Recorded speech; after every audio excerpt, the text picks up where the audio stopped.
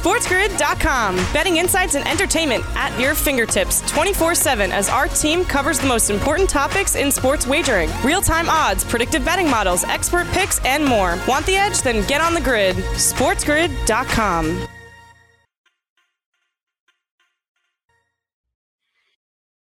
It's Fantasy Sports Today with you here on Sports Grid. Today, of course, is Wednesday, October the 7th, 2020, with a ton of baseball postseason games coming up in just a little while. Of course, the NBA Finals rolls on, but for how much longer has to be the question at this point.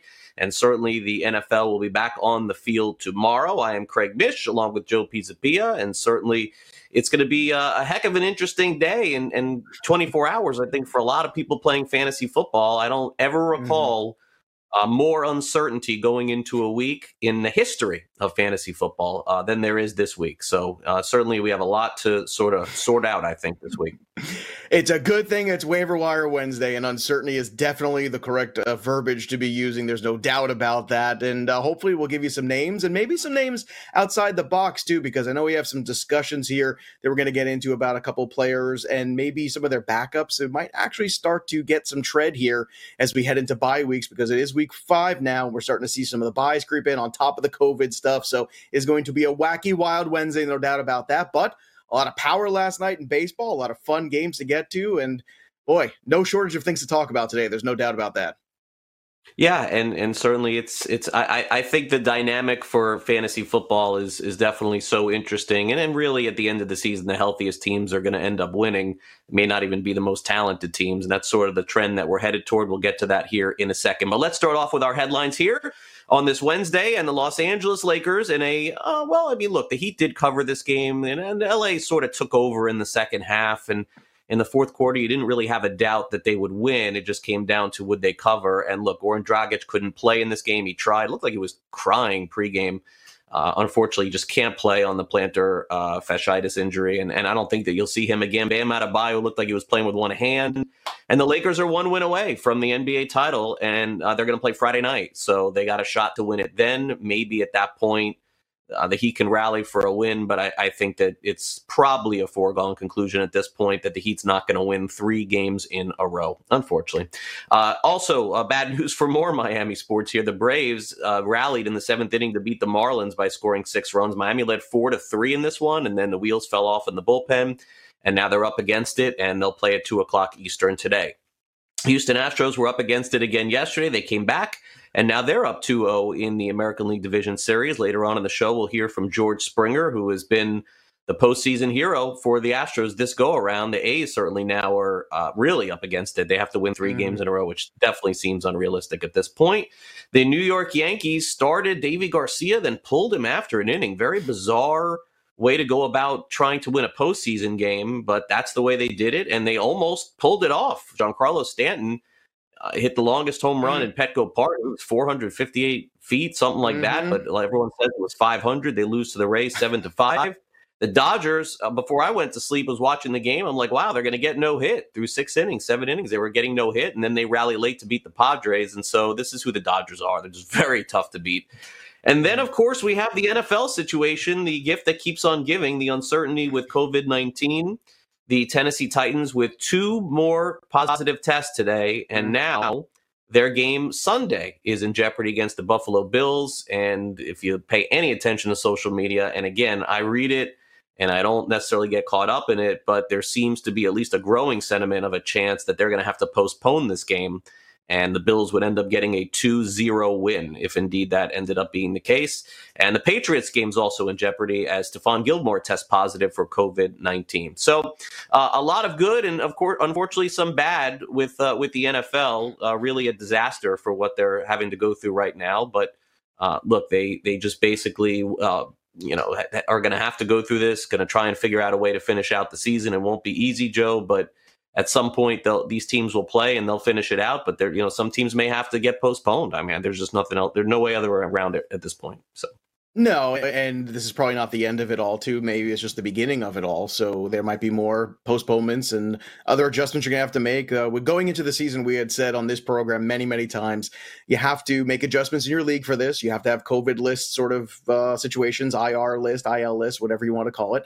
And then I think you also had to extend the benches a little bit and let people draft another player or two just to cover themselves. And we've also been talking quite a bit about the backups on teams. And I know we're going to get more into that a little bit today, but this is always going to be a war of attrition. It's going to be a war of health. It's also going to be a war of how aggressive and smart you are playing the waiver wire, taking shots on certain players, making certain trades. So the season for fantasy football is far from a loss, but it is certainly complicated. However, this is not a surprise. It was always going to be complicated, and it's basically playing out here. The first couple of weeks were sort of like, oh, fantasy land. Okay, everything's going to be fine. And now we have the harsh reality of things, and we have to deal with that, and we have to make sure we do not throw in the towel. And on the baseball side, my goodness, that home from Giancarlo Stanton, that home run last night, well, I couldn't believe it was only 450 when they said 450. That looked like it was 600. I mean, he hit it into a section of a ballpark that I didn't even know you could hit a baseball into.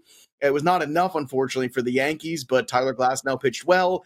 One error by Herrick Hosmer was kind of the opening of the floodgates in that Padres game for the Dodgers, and obviously a lot of fireworks going on in that Braves-Marlins game as well, so a lot to get to here when we come up on the show next. Yeah, and we'll go through our fantasy standouts in the Division Series, American League and National League Division Series also coming up later in the show. Dr. David Chow will be with us to go through the injuries in fantasy football, and of course we have a game scheduled for tomorrow night with the Tampa Bay Buccaneers. They have all kinds of injury issues, and so they're having to fly out today, as a matter of fact. So we'll see who's on that trip.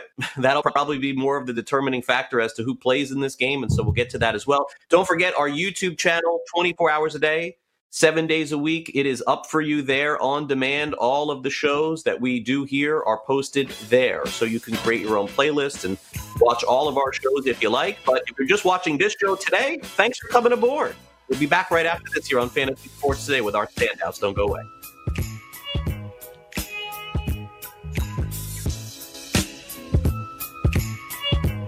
SportsGrid.com. Betting insights and entertainment at your fingertips 24/7 as our team covers the most important topics in sports wagering. Real-time odds, predictive betting models, expert picks, and more. Want the edge? Then get on the grid. SportsGrid.com.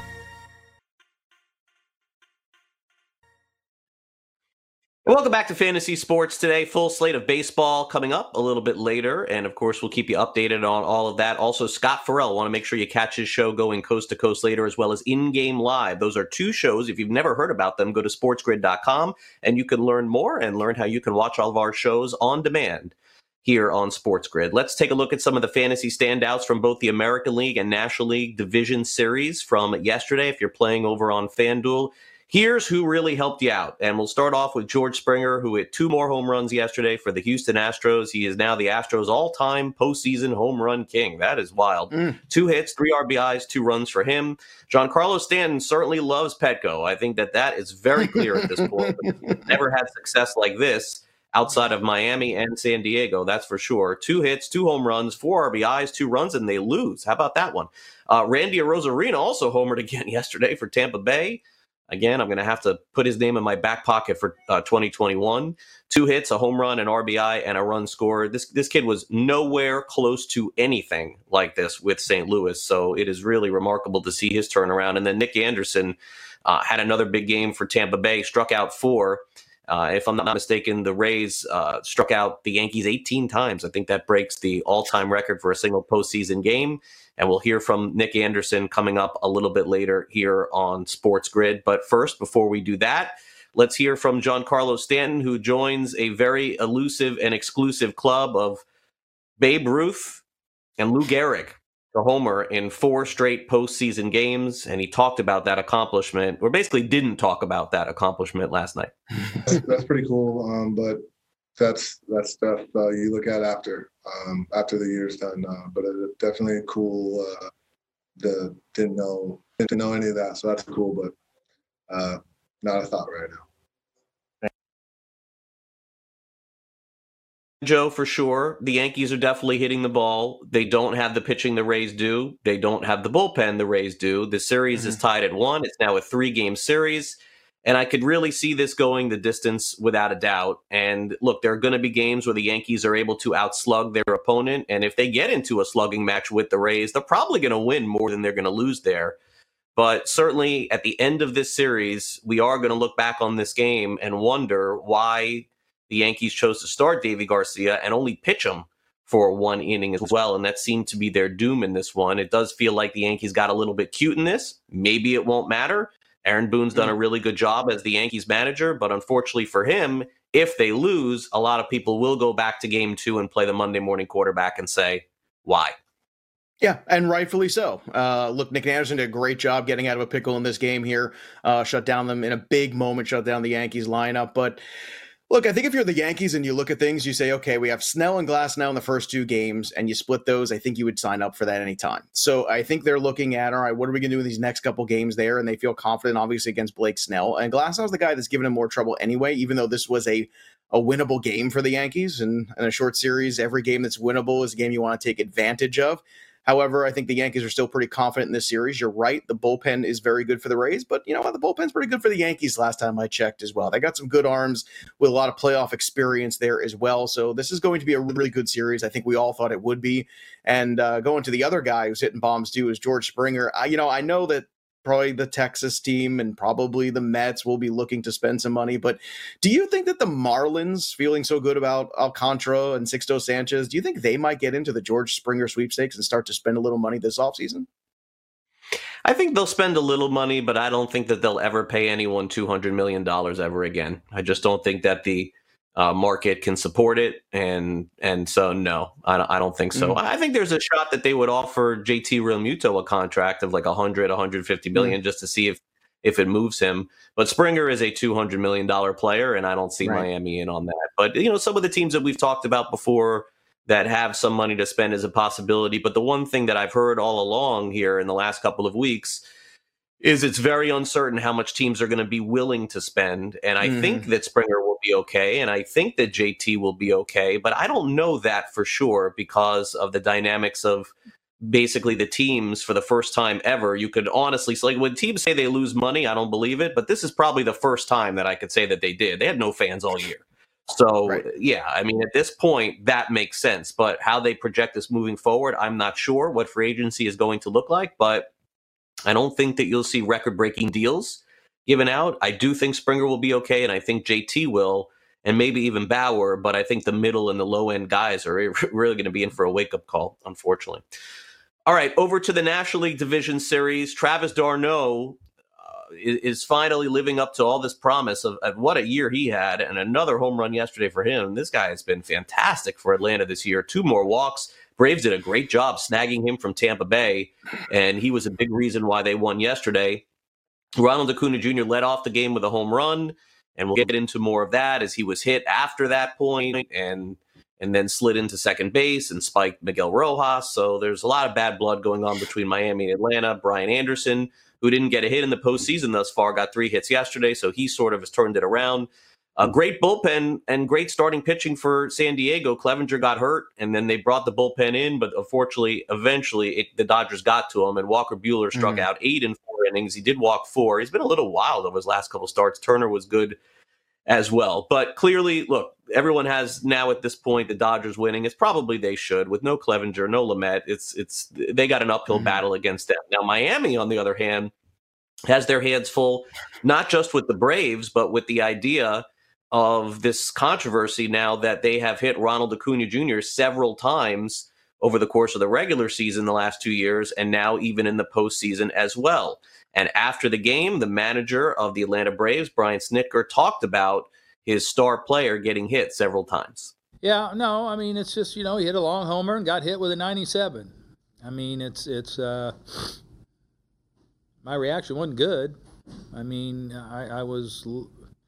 So, it was unfortunate. I'm sure I guarantee the kid wasn't trying to hit him. But, in that situation, I think if you're going to go in, you got to make sure if you go in, you don't hit him. I mean, and it comes to a point where you keep dinging that kid that that middle of the plate's been taken away. So, it was just, it's happening too much to that boy. Really tough situation there. Marlins are trying to get him out, and they keep hitting him, and it happens over and over again.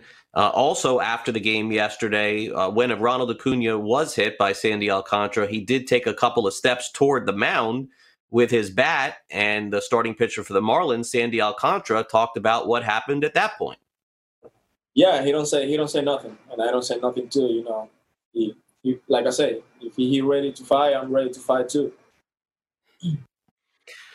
Well, Joe, so that's kind of where we're at today. Now, I wish I could have used the video and the audio from Don Mattingly, who spoke about an hour ago and was really spirited about some of the discussion there. And I think that what Mattingly basically said today is that rivalries like this are good for the game, but the idea of having fights and the idea that it's being blown up on social media and things of this nature is probably not the best thing for the game. So, look, the bottom line is that they have been unable to get Ronald Acuna Jr. out, and they have to pitch him in, and it's the only way to do it. Some teams are not willing to because they are afraid they're going to hit him, and the Marlins are not. So, look, today, as of now, and I've checked in several times here with MLB, they have not issued any pregame warnings, which means if a guy gets hit today, no one will be thrown out as of yet. But, Joe, this is not going away anytime soon, and I'm just hoping it doesn't carry into today. I'm in the postseason, so. Well, I mean, look, it's in the postseason already, so it's going to carry in. I might be in the small grouping here that's really kind of, I don't know, looking forward to today's game because of it. Not because I want to see violence, but because it's been a really long time, maybe since the old school, Yankees Red Sox rivalry, that you see two teams that really don't like each other. It doesn't happen all that often anymore because everyone jumps from team to team and everybody's buddies with everybody. I saw the Acuna social media posts; they were hilarious. Look, it's almost like building up for a big entertainment moment here. Like two teams that really don't like each other battling in the playoffs. I think this is good for Major League Baseball, personally. Yeah, and Tampa Bay and New York, they were warned before their series there would be no fighting and they expected a clean series. They haven't done that yet with Miami and Atlanta. I wonder if that will happen today. If it does, I'll let you guys know. We'll have the update next in a little way.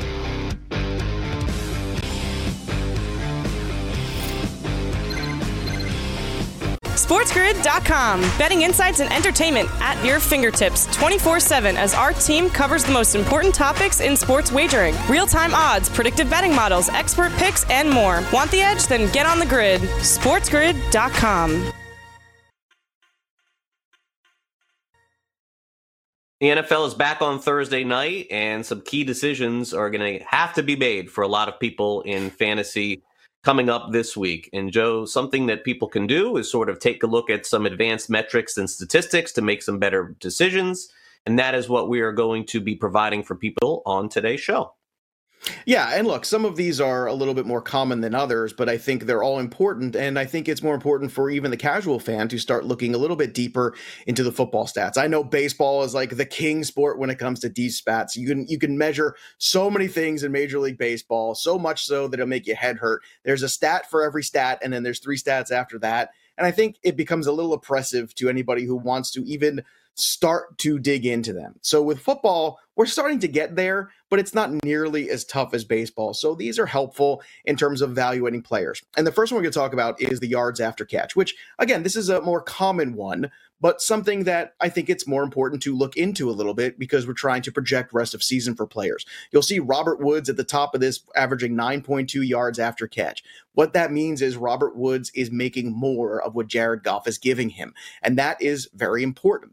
When you're looking and trying to evaluate talent here, especially talent that's coming off a relatively quiet week, I think you look at the second half of Robert Woods from last year and you look at what's going on with this offense this year, which is a better, improved version of the Rams offense, I would say overall, despite last week's shortcomings. But Robert Woods at the top of this list is, I think, a guy that you could make a trade for this week, a guy that is sort of making his own fantasy points a little bit, and that is very helpful. Mo Alley Cox, a guy that we're going to talk about in the waiver wire segment coming up next, is right behind him at 8.8. You don't see this a lot necessarily out of tight ends, but there's actually 2 tight ends on this list. And what this tells you is Mo Alley Cox is not only catching the ball, but he is tough to tackle. He's a big-bodied guy, and I know going into the season, everybody was looking for Jack Doyle to kind of be the guy at tight end. Phillip Rivers has a really good history in fantasy with the tight end, but It turns out that Mo Alley Cox might actually be that guy. Caught a touchdown last week, and that was pretty much the only highlight in fantasy for the Indianapolis offense. Defense, very good. Jonnu Smith might be missing another game this week, and that's really tough. However, you have an opportunity here to potentially bail out somebody. You've got two good tight ends on your roster. Look at Jonnu Smith's number, 8.3, right behind Mo Alley Cox. This is a guy that can catch touchdowns. This is a guy eventually Tennessee will be back on the field. And when they are, I think Jonnu Smith is the real deal. I do not think these first few weeks that you saw him was a mirage whatsoever. And the last guy on this list is somebody we just got back healthy who played Thursday night. And there's always negativity when around teams that are winless. And the Jets, last time I checked, are winless. But Jamison Crowder, no matter who's playing quarterback, if it's Flacco, if it's Sam Darnold, it would certainly be better. There's no doubt about that. But this is another opportunity when you look at Jamison Crowder. He is making the most of the targets he's getting, and he's adding on to those targets with extra yards. So I think these are 4 players that when you're evaluating them, you don't just look at the yardage totals or the receptions. You look at some stat like yards after catch, and you say, okay, this is a player that's actually adding to his totals and something that portends very well as you move forward into the season because he'll make the most of his opportunities and, just as well as everybody else. 1 point here or there could be the difference in winning or losing a matchup. Yeah, especially the first 2 players that we were discussing there. I think that there's some really good opportunities to maybe take advantage of some advanced metrics. But again, the stats don't always tell the entire story. We have a very short sample on Jonnu Smith, and we have no quarterback with the Jets. So those are just 2 things to also keep in mind when you're making decisions on particular players. How about at running back, Joe? I'm very, probably very concerned that we haven't talked about Kareem Hunt yet here on the show. So we are 29 minutes in. So let's make sure that we get him in here on the show today. I got to be honest with you, Craig. I had no intentions of bringing him up, but the stats are the stats. And, I know for breakfast you had a nice big bowl of Kareem of wheat and you get all ready for the show. I know I had mine, and maybe we'll have to do a little promo for that here on the program. But we're talking about 29 minutes is a long time without mentioning him once on a show. Well, it was, I would say too long. It really is. I agree. And if he has a big game, boy, I can't imagine what Monday's going to be like. I'm sure we're just going to skip right over him, but we'll see. We'll see. I'll put a picture of him in my office here in the background. I think you're just jelly because you don't have enough shares. Do you have any rostered shares of Kareem Hunt on any of your 2 fantasy teams you have this year? I'm only in 2 leagues, so no. But I do have. I'm a proud owner of Dearness Johnson, though. I did put my money where. Oh, you did get Dearness. Well, I hope that D works out for you. Let's talk about 8+ defenders in the box, and what this means is the percentage of times that running backs are facing 8 in the box. And these are a lot of running backs that are very much in discussions we've been having here, not only on the show, but I think are in the fantasy community at large right now. So what does that mean? Well, it means that this is basically guys who are having to outperform, considering that defenses know what they're going to do. And some of them are still outperforming those expectations regardless.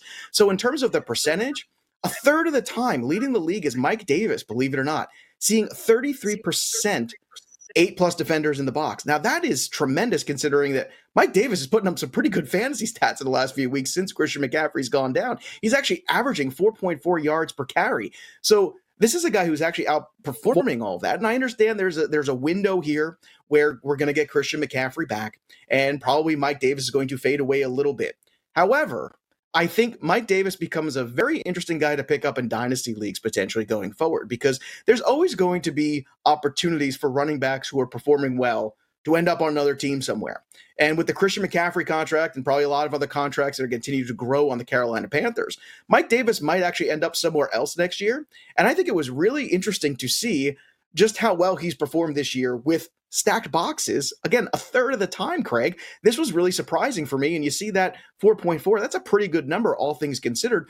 What are your thoughts on Mike Davis? Not this year, but more long-term. Do you think this guy will get some tread somewhere else when McCaffrey comes back? And maybe next year, this is a guy you could buy for next to nothing, maybe in a dynasty or keeper league and see what happens with him in 2021.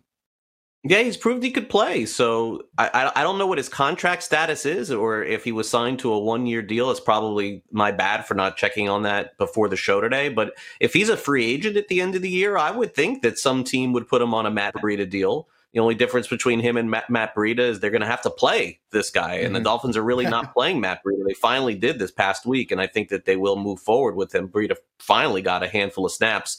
But look, Davis showed a lot of talent. I thought that he looked pretty good in previous years too. And if he is on a 1-year deal, I could see him getting an opportunity somewhere else. But I do got to be honest. They didn't pay McCaffrey all that money to have him lose 20% of the snaps on Sunday. So right now, you got to ride him while you can, and then hope that at the end of the year he ends up in a better spot for sure. And then in terms of Taylor, look, I'm very happy to see him playing as well as he has.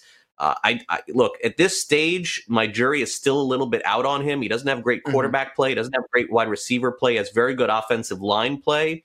But what he's done thus far is kind of what he did at Wisconsin. So that's a good sign. If he's going to get his 25 carries and 100 yards, he's not going to be a breakaway guy, but he's going to get so much volume in that offense that you can't ignore him in fantasy. So I am curious to see how he moves forward, but it's undeniable at this point with Mack gone and them not using Hines that the way the Colts play, even if he's not a star, the volume that he's going to get is leading him to be a very important fantasy asset moving forward. And he's performed pretty well. And look how many times he's facing a stacked box. 32% of the time, almost as much as Mike Davis. Now, the average isn't quite as high. He's at 3.8, but you're right. This is a team right now that's going to play defense and run the football. And it's shocking to see that Hines' best game came in the 1 week where he had 3 running backs active on the roster, right? And ever since, he's done nothing. And ever since Marlon Mack got hurt, it's been all Jonathan Taylor. And as a rookie, facing this many stacked boxes, this is a tough assignment, and I think he's doing really well, all things considered. So you could look at this, and if you think, wow, Taylor's been good, but maybe not great, look, he's working at a deficit right now. So the fact that he's performing as well as he is speaks to what kind of long-term prospect this guy could actually be. So everybody who's excited about Jonathan Taylor, you should continue to be so. Kareem Hunt running at 30% of the time against stacked boxes, 8 in the box. He's got a 5.5 yards per carry. I'm just saying, he's the 3rd highest here on this list, but the highest yardage. So this guy has been very efficient. Now, look, part of that was because Nick Chubb was basically wearing down these defenses, and then Kareem Hunt would come in late and look fantastic. Now, if the shoe's on the other foot and Hunt is the first one, that's going to be very different. Let's see how he responds then. My guess is he'll be pretty good because when he played for the Chiefs, he was still pretty darn good. He was basically a top 5 running back at that point. So far, he kind of looks like the same guy now, rejuvenated. However, if Dearness Johnson kind of takes that Chubb role early a little bit, or they're split early, this could change and bring that yards per carry number down a little bit. But you know what the Browns are going to do. The Browns are going to run the football. And the last guy on this list is a guy we were just talking about yesterday, and I thought this was fascinating. I wanted to bring it up. Mark Ingram, facing a stack box 29% of the time. Why? Because the Ravens are predictable. They are not prolific throwers of the football. However, you look at this, yards per carry, they weren't very good. Now, when you're adding on to who has the best yards per carry and actually more stacked boxes faced, it's actually Gus Edwards. So it's not J.K. Dobbins. It's not Mark Ingram. And I kind of want to put this out to you. Do you think a guy who is very familiar with the offense, a guy who's had some good games here in the past for the Ravens, do you think at some point in time, maybe it's not Dobbins, maybe it's not Ingram, but maybe Gus Edwards over the next few weeks kind of emerges as a guy because his yards per carry are higher and his stacked box percentage is higher than Mark Ingram? I thought that was interesting food for thought, Craig. I'd like to hear your thoughts on it. Yeah, I don't know that any Ravens running back is worth starting and owning, and that really opened my eyes up for that specifically. I feel really good about the other 3 guys that you mentioned, but now that I see the teams basically are stacking the box against the Ravens, I don't feel good about starting any of them, and I certainly don't feel better about Mark Ingram after reading this, unfortunately. And I'm an Ingram owner, but that's one of the reasons why I had to go get this kid on Cleveland to make sure I got my you-know-what covered moving forward in fantasy. So it'll be interesting to see, but I think that you can use that in your fantasy preparation and certainly make your own key decisions at the end of the day as to who you think will be the most important part for your fantasy team moving forward. There's no doubt about that. But yeah, I think that going into this week, Joe, it's certainly going to be interesting, and we'll have to dive in a little bit deeper on the waiver wire this week. And I know a lot of teams are going to be looking at players having bye weeks. And I think that you're going to be seeing people using players in flex options they never thought that they would. Like, you're going to be looking at your team and your opponent's team and going, wait a second here. Like, how did we get here? But here we are. Mm-hmm. Yeah, we'll take a quick break. In the deeper leagues. Yeah. We'll take a quick break here on Fantasy Sports Today, so make sure you stay tuned and stay on the grid. Joe and I will be right back here with more. Follow us on Twitter at SportsGrid. Follow me on Twitter at Craig Mitch. Joe on Twitter at Joe PZP17. We'll be back after this. Don't go.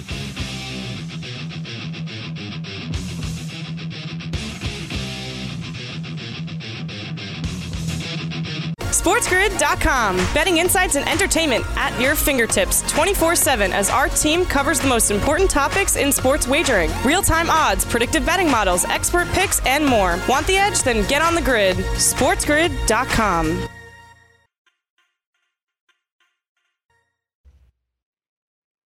It's Waiver Wire Wednesday here on Fantasy Sports Today. Probably the most important waiver wire we've seen in a long time for people. And I don't even know if it's going to be the waiver wire necessarily. I would call it a very big ad drop for people because the waiver wire may not even be doing this justice because we're not going to know a lot of information going into the weekend.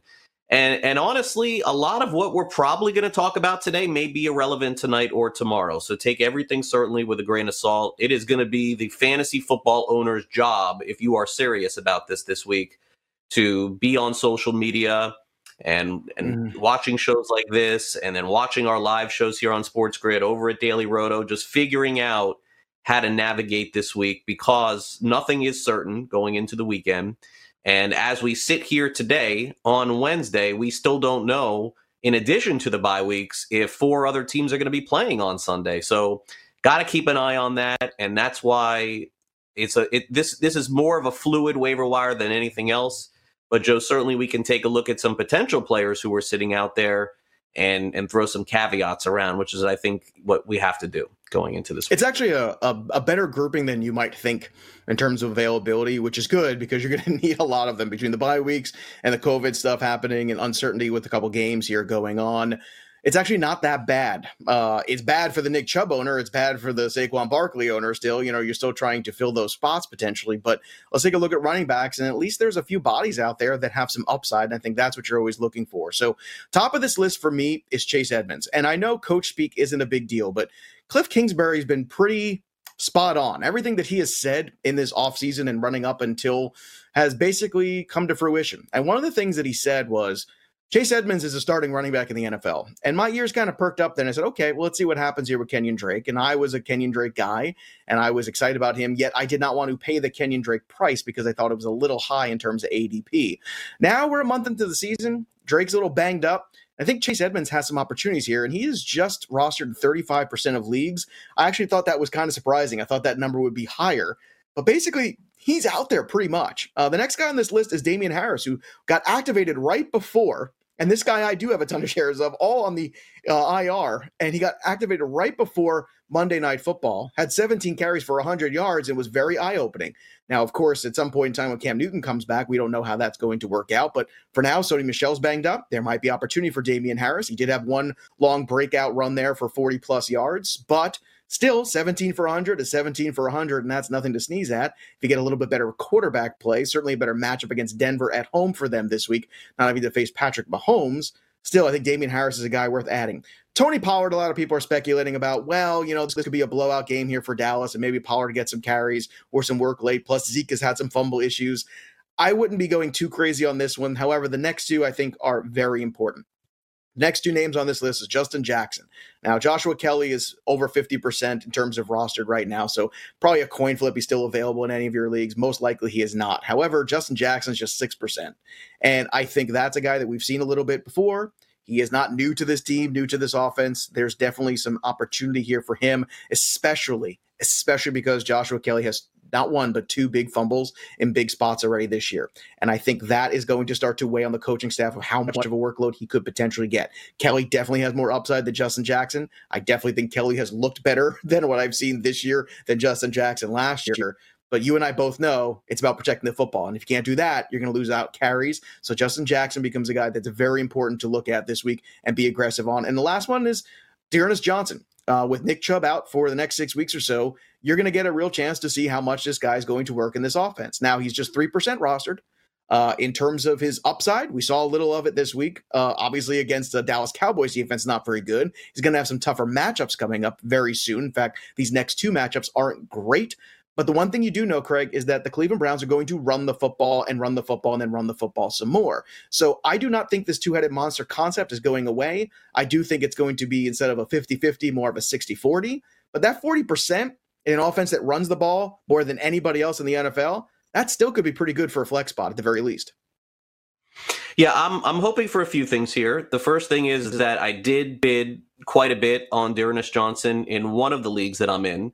And in the other league that I'm in, and I've mentioned that I'm only in two, I'm actually in three leagues this year, I take it back. But in the second league that I'm in, that's a redraft league, we use waiver position, and I had the third overall pick in the draft. And so basically every time that somebody gets taken off the waiver wire, you move up. I haven't used my waiver yet until this week, and I will be using it on Dearness Johnson if I get him. The person who's first could make that move and snag him. But in my estimation, if the way that this is playing out this week plays out, where you have a possibility of more teams missing games, I think Dearness Johnson is going to be started in every fantasy league going into this week. I think that there's a good chance Jackson will be started in every fantasy league going into this week, given the volume of a 12-team league. Pollard is a great handcuff for Zeke Elliott. In both leagues that I have Zeke Elliott, I have Pollard. In terms of Edmonds I also have, so I'm sort of rooting for his situation to get a little bit better. I saw him play last year. I thought he was pretty good, and I'm not a Drake fan, so I thought that maybe he would get there, but I don't think Drake is going away, and he could get the goal line carries. And then in terms of Harris did play, and he played very well last week, there's no doubt, but that game is in jeopardy this week. So if I'm going to unload, it is not going to be on him, that's for sure. He may be a factor at some point this season, maybe even later on in the season, but look, the Patriots running back situation is no different this year than it's been since they had Corey Dillon. They use a lot of guys, and it's never going to change. They always do this. It's played out this year, and I think that will continue. If you could get them for cheap, of course, grab them, but I am not spending any crazy money on someone that I don't even know if the guy's going to play on Sunday at all. All right, let's move over to wide receiver. And a couple of young guys on here, Joe, that we have a possibility of adding this week, one on Cincinnati and one on Jacksonville. Yeah, look, T. Higgins has been really good so far in the last two games. And T. Higgins had a really good college career. So I don't think this is a fluke whatsoever. It seems like he is kind of stepping into that void where A.J. Green's targets are starting to get moved on a little bit. And I think after the first week, everyone was kind of wondering, wow, is T. Higgins for real? And I think the answer right now is yes. I think going forward, he has that wide receiver 4 kind of upside, maybe even wide receiver 3 if things really play out down the stretch. So I would be aggressive. Just 33% rostered right now is T. Higgins. Traquan Smith, I guarantee you he's going to get dropped in a lot of leagues this week because when Michael Thomas comes back, people say, forget it, he's not useful anymore. So keep an eye out. Not only is he just rostered in just almost 30% of leagues anyway, but if he is rostered and someone drops him, like Craig is saying, there's going to be a lot of need for bodies this week. I would absolutely be looking, especially those teams that have Michael Thomas, and now they're going to activate Michael Thomas and probably need a roster move and probably have to drop him. I would be on Traquan Smith just to see, because there is a slight chance that going forward, maybe he is the second guy, not Emmanuel Sanders, and keep an eye on that because he has been much better this year and did shine in these moments he's been given opportunity. Laviska Shenault is an injury risk if you go back to the college days, but still 24% rostered. This is a guy that has big play upside, and I think that's what you're looking for this week with so many potential injuries with the bye and the COVID situation. So Laviska Shenault could be a decent flex play, decent matchup as well for him. Scotty Miller, it's a Thursday night game. I know he didn't practice yesterday, but nobody practiced yesterday for the Bucs, so I wouldn't worry too much about that. He was playing and he looked good on Sunday, 16% rostered. And look, he had a big game. Maybe Tim Patrick has a back-to-back big game here. Maybe, just maybe, especially if Gilmore is out and they get this game off. I understand this is more of a deeper league play. However, it's something to keep an eye on with the Denver Broncos. You might be desperate for a wide receiver, especially if you had Lazard or Devontae Adams or any of those guys that have been hurt or on a bye now. Kenny Galladay's on a bye this week. All of a sudden, there might be a bigger need for wide receiver. But I think T. Higgins is the guy especially I would be most aggressive on because there's an opportunity for him to continue to grow in this offense and be that true number 2 with Tyler Boyd. And with a guy throwing 300-yard games back to back to back, that's pretty exciting from a fantasy standpoint, Craig.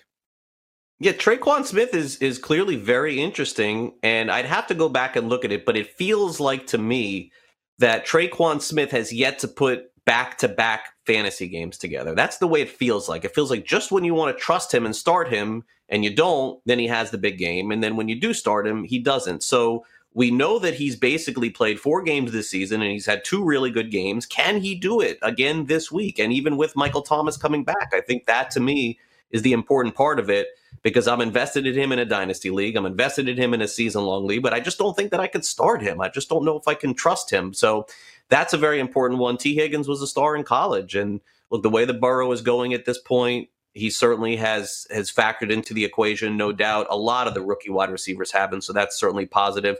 In terms of Miller, we got to wait on the injury report, scouting report, and Patrick just is like a buck guy, if you want to throw a dart at that. He's absolutely a buck guy. And, I'll throw one guy out there, too, who I was shocked that was still floating around some waiver wires. Cole Beasley in a full point PPR. Cole Beasley's out there in a full point PPR. I would throw $3-4 on him because that's a guy, it's not sexy, but you know what? He can get you double-digit points every week. And it's one of those things where you just look up and he's just kind of doing it. He's not great. He's not going to catch a million touchdowns, but the way Josh Allen's been playing and the way the Buffalo Bills have been playing, obviously this week that game is in danger, but that might also make him even cheaper this week. Start to think a little long-term here. Beasley, I think, is going to be like last year, where not an exciting play, but maybe worth rostering. All right, this last group here are the tight ends and the quarterbacks, so let's take a look at those guys here. Mo Alley-Cox, who we just talked about in the last segment, making the most out of his carries and his catches, 32% rostered. I think Mo Alley-Cox is a guy with some tight end upside, tight end one, low end maybe, when everything is said and done. He's catching touchdowns. He's a big body in the red zone. Of course, everybody's going to be running to get the Robert Tonyan shares. However, he's on a bye this week, but add him anyway. Add him anyway. It's probably going to be a little cheaper to do it. 23% rostered, not so bad there. Going over to the quarterbacks here, you've got two names on this list. You got Kirk Cousins, who starting to play a little better in terms of fantasy. Look, they're still a work in progress. The Vikings, they don't have a great matchup this week to come out with a W, but I think in those super flex leagues, you can start to feel better about Kirk Cousins again. And then there's Teddy Bridgewater. Great matchup this week for him against the Falcons. If you need to stream a quarterback, hey, in a deeper league, I think you could do worse than Teddy B. Also on FanDuel, he's just 71K. I think he's going to be a guy who's going to have some pretty high roster percentage going into Sunday on the main slate because of that matchup against the Falcons. But, hey, Teddy B's getting the job done with Mike Davis and Robbie Anderson and company. Yeah, and you're right. Bridgewater has a great matchup. That, to me, is one of the more intriguing games of the week because the line is so strange in that game going into the game. So it makes me think Atlanta's going to win. I don't understand how the Falcons can be favored, and so it tells me that that's the right side in that one because Carolina has looked much better than Atlanta. But I guess that'll be a story for tomorrow here on the show on Fantasy Sports. Tease, so, I love that. A little. Could it be the wrong team favored? Possibly, maybe. I don't know. It's going to have to be because Julio Jones is Atlanta has no business being favored. So why are they? I don't know, especially with Julio potentially being out of that game. That's not a good thing at all. I don't know. It's puzzling. I think I don't know how you feel about it, but watching Carolina, the thing going in, we all said, look, it's going to be a tough year for them defensively because they were so young. But maybe the one thing we're not counting on is the young defense is still pretty fast, and a young defense might be having a little bit of a learning curve, and maybe they're starting to pick things up a little bit, and that's good. And they also don't know any better. They don't know that they're not supposed to be good. So maybe the youth and inexperience in a way for the Carolina Panthers is starting to play up a little bit. And by the time CMC comes back, hey, if you get this win this week, if you're the Panthers, Craig, you are now 3-2. You're going to get your best player, one of the best players in football, back in a couple weeks. There's no reason for the Panthers not to think that they can compete because I don't think their division's all that great necessarily. I think you'd agree. So why not the Carolina Panthers? Oh, wait, it is that great. You got New Orleans and Tampa. But who knows? Maybe, maybe. Extra team gets in, maybe 8-8 gets them in. I think this is perplexing to me and maybe something that will have to be discussed. Has the coach ever gone from coaching as an offensive coordinator in college and winning a national championship, being an offensive coordinator in his first year in the NFL, and then becoming a head coach? Because I got to tell you, if Joe Brady has this team winning 9 games with that rule, I'd hire this guy to be a coach in the NFL. Fantasy is next. SportsGrid.com. Betting insights and entertainment at your fingertips 24/7 as our team covers the most important topics in sports wagering. Real-time odds, predictive betting models, expert picks, and more. Want the edge? Then get on the grid. SportsGrid.com. Welcome back to Sports Grid's Fantasy Sports Today. Brian Flores, the head coach of the Miami Dolphins, was asked today about Tua and said that he is not ready to be our starting quarterback in the NFL. So take what you want from that. Doesn't look like we're on the verge of seeing him in an NFL game yet, although that could change pretty quickly in the NFL, as we will talk about with the Washington football team coming up very soon. Speaking of quarterbacks, Joe, let's do a little quarterback trivia to end hour 1. All right. So quarterback rating this year, we've had a lot of good quarterback play. There's no doubt about that. Some emerging quarterbacks as well that we didn't really expect. But which one of these quarterbacks has the best QBR on the 2020 season so far? Is it A, Russell Wilson of the Seattle Seahawks, everybody's MVP? Is it B, Aaron Rodgers of Green Bay, the rejuvenated Aaron Rodgers? Or is it C, Josh Allen, who nobody thought would be this good of a passer this year, but my goodness, he has emerged very quickly and developed on the fly. So, Wilson, Rodgers, or Allen, who has the best QBR, Craig Mish? Is there a D, option D, or no? No? D is none of the above. How's that? I would have put Kareem Hunt in the conversation. All right, let me tell you, if Kareem Hunt has 2 touchdowns and 100 yards, I'm going to be eating a bowl of Kareem of wheat. Right, we're gonna have a little picture with it. I'm gonna do the whole thing. It's gonna be beautiful. You just wait. All right, here we go. So I will say the highest quarterback rating is B, Aaron Rodgers. You got one! Ding, ding, ding. Tell him what he's won. He's won the self-respect of the adoring audience. That's what Craig Mish has won. Yes, it's Aaron Rodgers. 92.8. You finally got on the board. Who's number 2? You want to take a little guess on who number 2 is? Is it Allen? Yeah, the thing is, the quarterback rating is so dumb. It doesn't incorporate rushing touchdowns. It doesn't make sense. No. Like Josh Allen is the best of these 3. Like really, honestly. But he's third. Josh Allen has a better QBR than Russell Wilson. Fun fact. Okay. 87.1. Russell Wilson 82.8. So there you go. Let me tell you, I got to check the odds on FanDuel. I think Josh Allen's a good bet for MVP, but he's going to get hurt this week if they postpone that game. That's not going to help his stats. I hope they don't do that, but that would kind of hurt it. I need to know that he's playing this week. He cannot afford. You can't win the MVP in the NFL, I don't think, with having more stats than somebody else. I haven't seen that. So we'll be right back on Fantasy Sports Today. Stay on the grid. SportsGrid.com. Betting insights and entertainment at your fingertips 24/7 as our team covers the most important topics in sports wagering. Real-time odds, predictive betting models, expert picks, and more. Want the edge? Then get on the grid. SportsGrid.com.